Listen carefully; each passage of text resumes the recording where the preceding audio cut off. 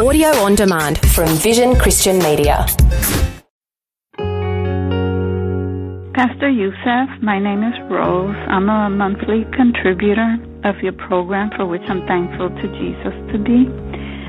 I'm from Puerto Rico, living now in New York, and just want to say that your sincere devotion to Christ and the knowledge He imparts to you for your messages speak deeply to my spirit and help keep me focused on God's truth and on heaven.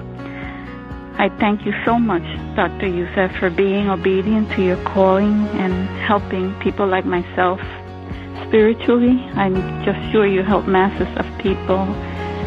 Jesus, continue to flourish you, your wife and your children and your ministry, and many, many more people. Thank you. Thank you, Dr. Youssef.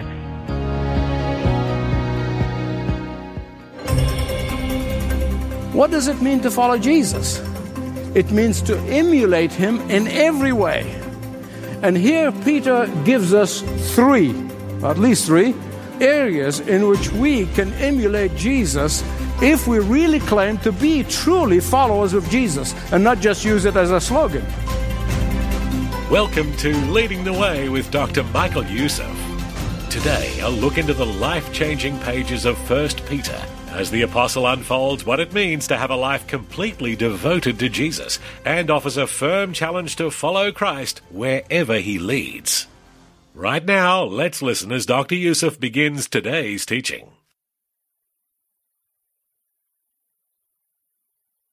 Turn with me, please, as we follow in this series of messages from 1 Peter to chapter 2, beginning at verse 21.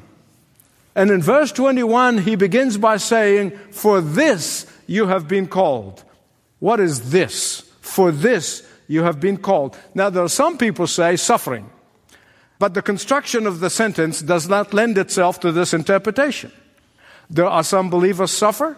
Thank God for most of us, it's a temporary situation. Thank God for most of us, we don't suffer all of our lives, although some people might be called to do that. But he's not saying you are called to suffering. He is saying you are called to this. This being that Jesus suffered and died on that cross. And by submitting to the will of the Father, He gave us a role model. He gave us an example to follow. He called us to emulate Christ no matter where He takes us. We are called to place our feet in the footsteps, the mark of the footsteps of Jesus, regardless of our circumstances. He called us to model what Christ has modeled for us to our children and to our community. Now, here in this passage, Peter is quoting from the Old Testament, particularly Isaiah 53. Isaiah 53 was a prophecy about Jesus 700 years before Jesus. But there's something else here I don't want you to miss. This passage, that is 1 Peter chapter 2, verses 21 to 25, 5 verses. Those 5 verses are actually the hub around which the entire epistle revolves.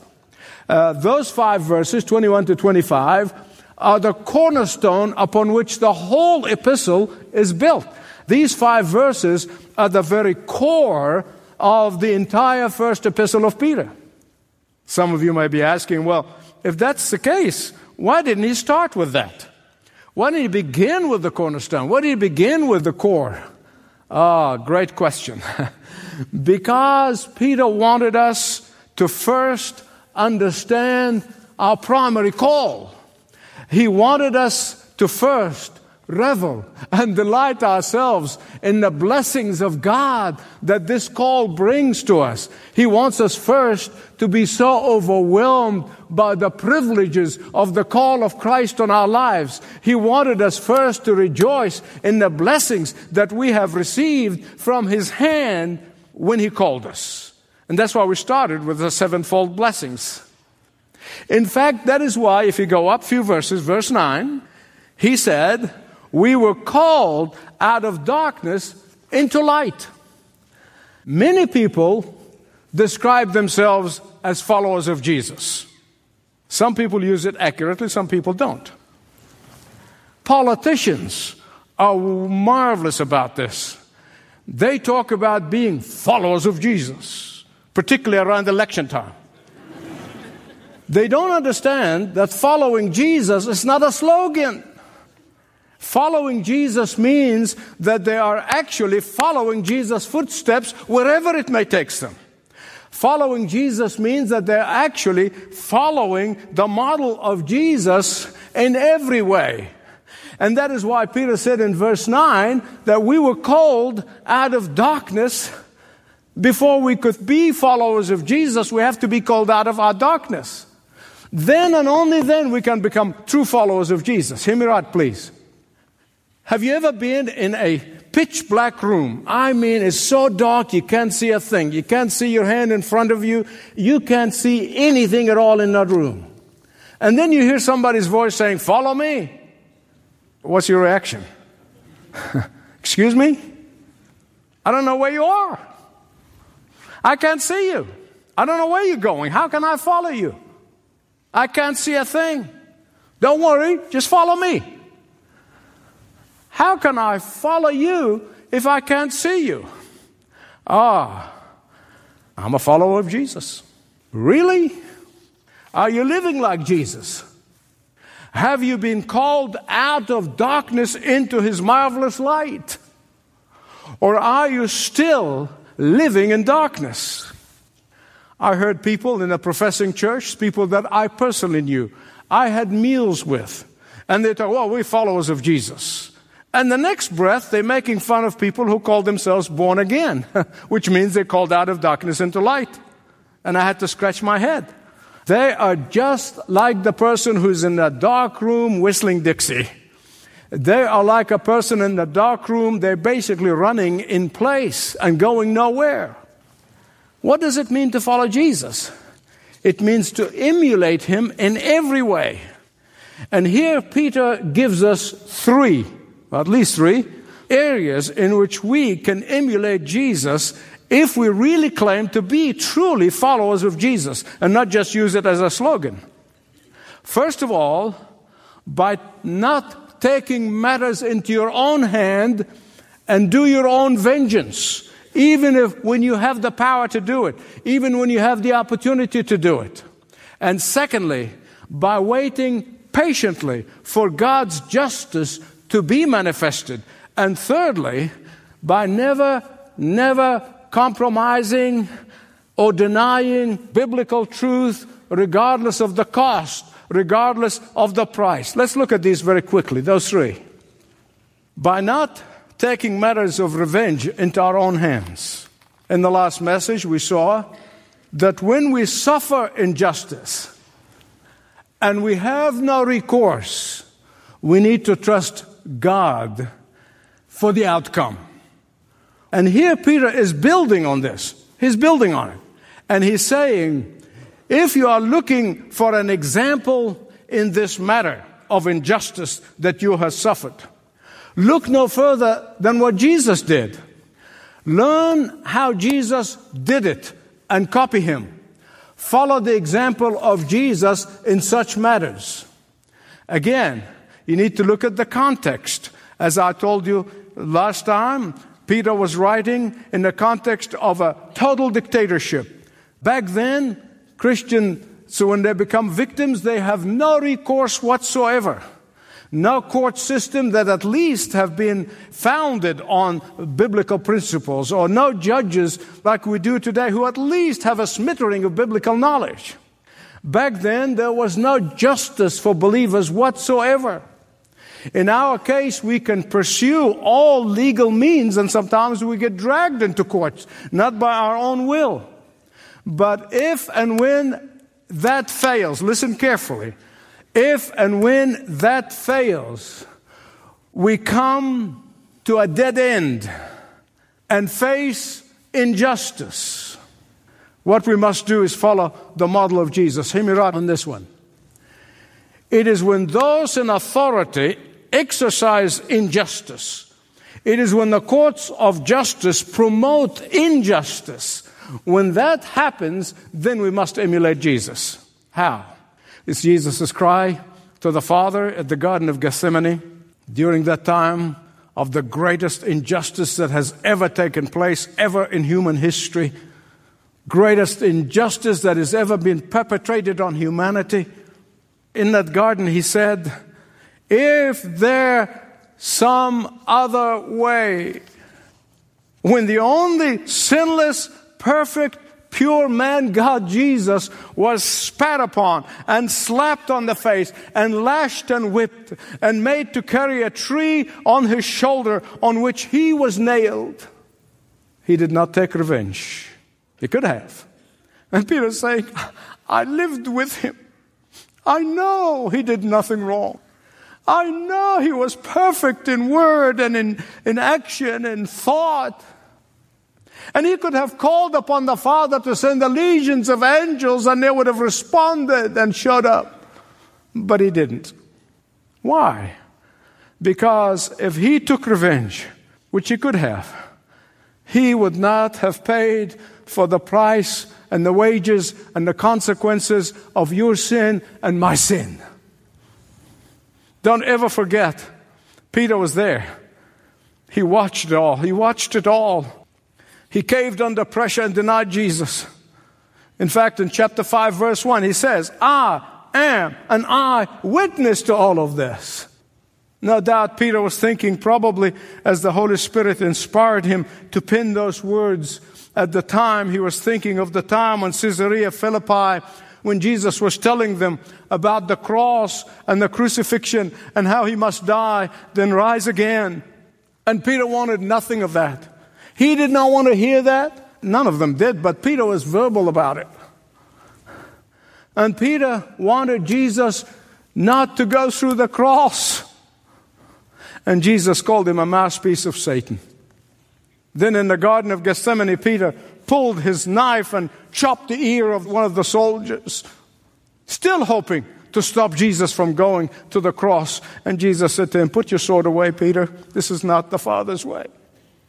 The Father's way is always different from Satan's way. The Father's way is always different from the world's way. Satan is the god of this world, and the people of Satan believe that violence is the answer, but the Father's way is love is the answer.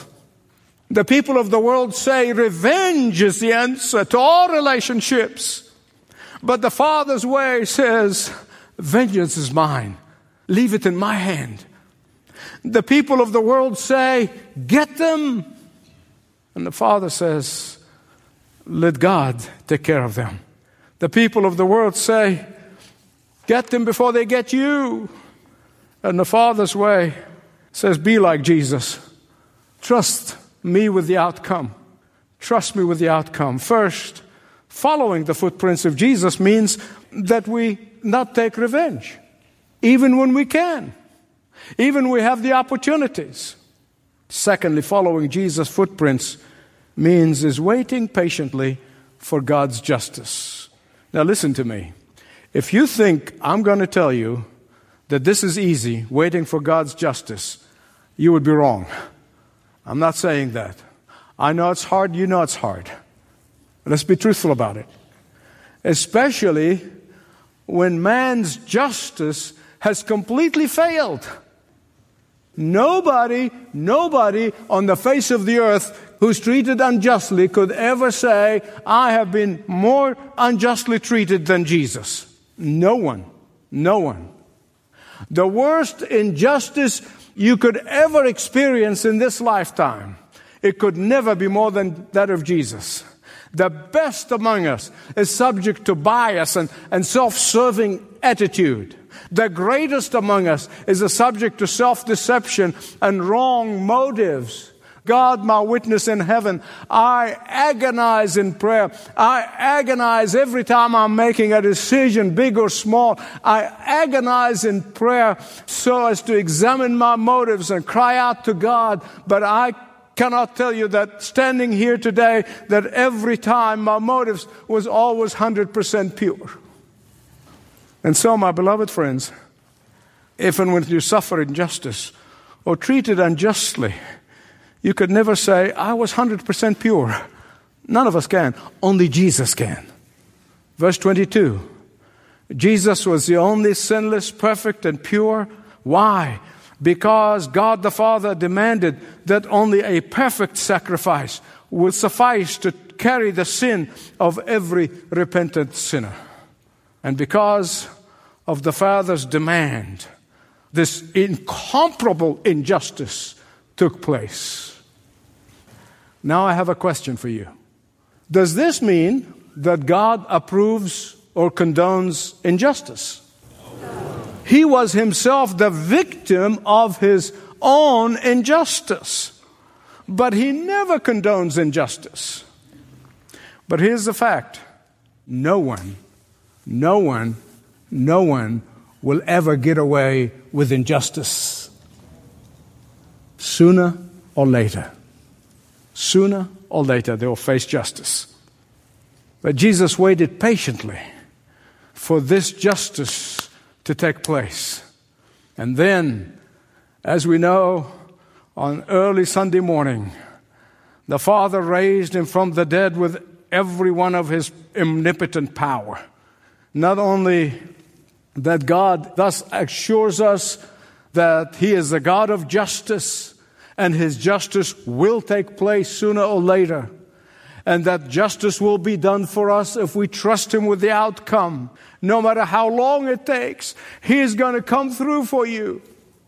But also his word assures us again and again and again that even greater justice for Jesus is yet to come when he comes back, not as the one who was humiliated, but as the one who will be the supreme judge, not as the one who was insulted and slapped across the face, but as the God of power and might, not as the one who helplessly hung on a cross, but as the one who will stand upon the crest of the earth, not as the one who was dragged before Pontius Pilate and Herod, but as the one who will rule with an iron scepter, not as the one who is the Lamb of God, but as the Lion of Judah, who is going to put all his enemies as his footstool. That is the complete and final justice. And so, my beloved, God is the God of justice. No matter how bad you're experiencing injustice right now, justice will take place. Be patient. Be patient. Because one day his justice will rule supreme. His justice will flood the earth like the water covered the sea. One day, all of your suffering of injustice will be rolled like a scroll. First, don't be anxious to take revenge even when you can.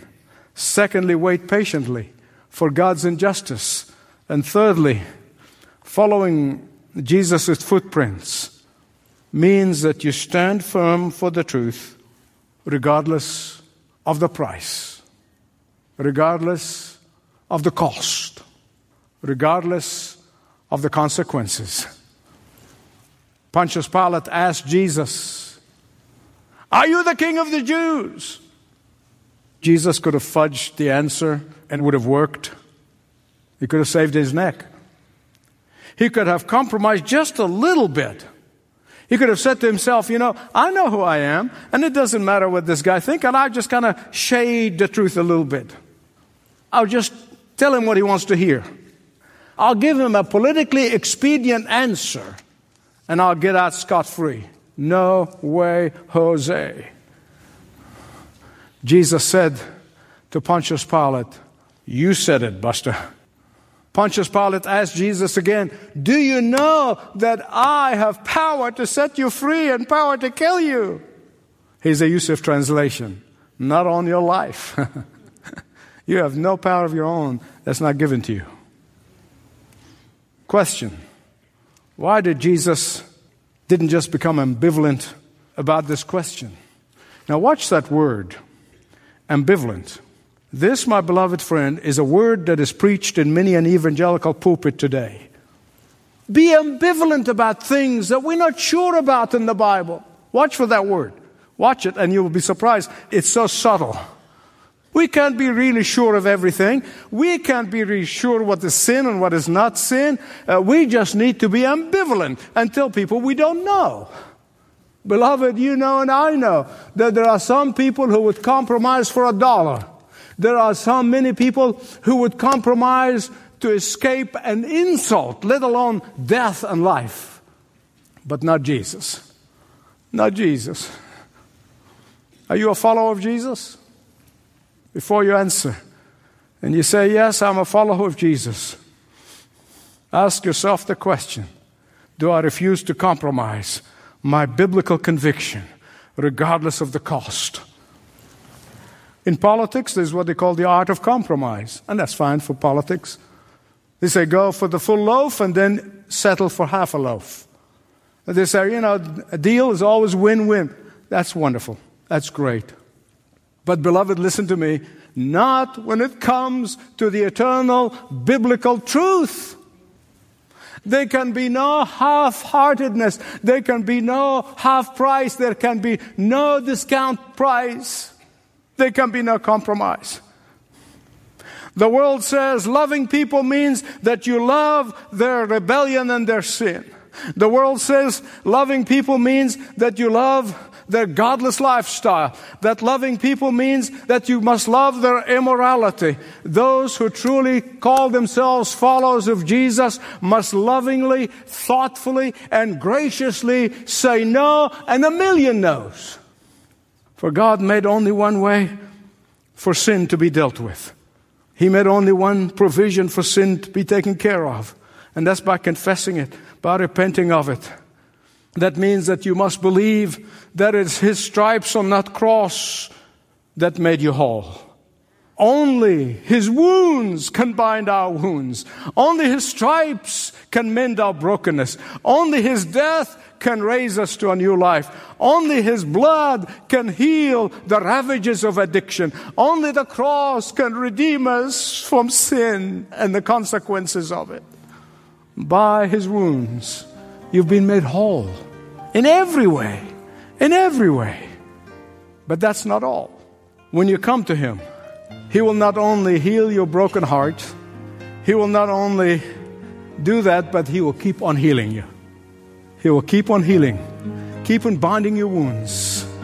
He keep on being the shepherd of your soul, the bishop and the overseer of your soul. He keep on being your Heavenly Father. Identity transformation. This is Leading the Way with Dr. Michael Youssef. Talk to someone about experiencing your identity transformation by meeting Jesus when you visit ltw.org/Jesus. ltw.org/Jesus.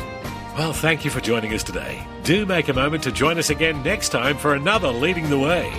This program is furnished by Leading the Way with Dr. Michael Youssef, passionately proclaiming uncompromising truth.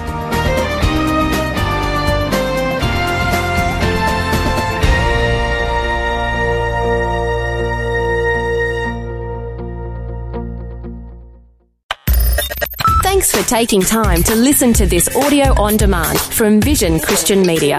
To find out more about us, go to vision.org.au.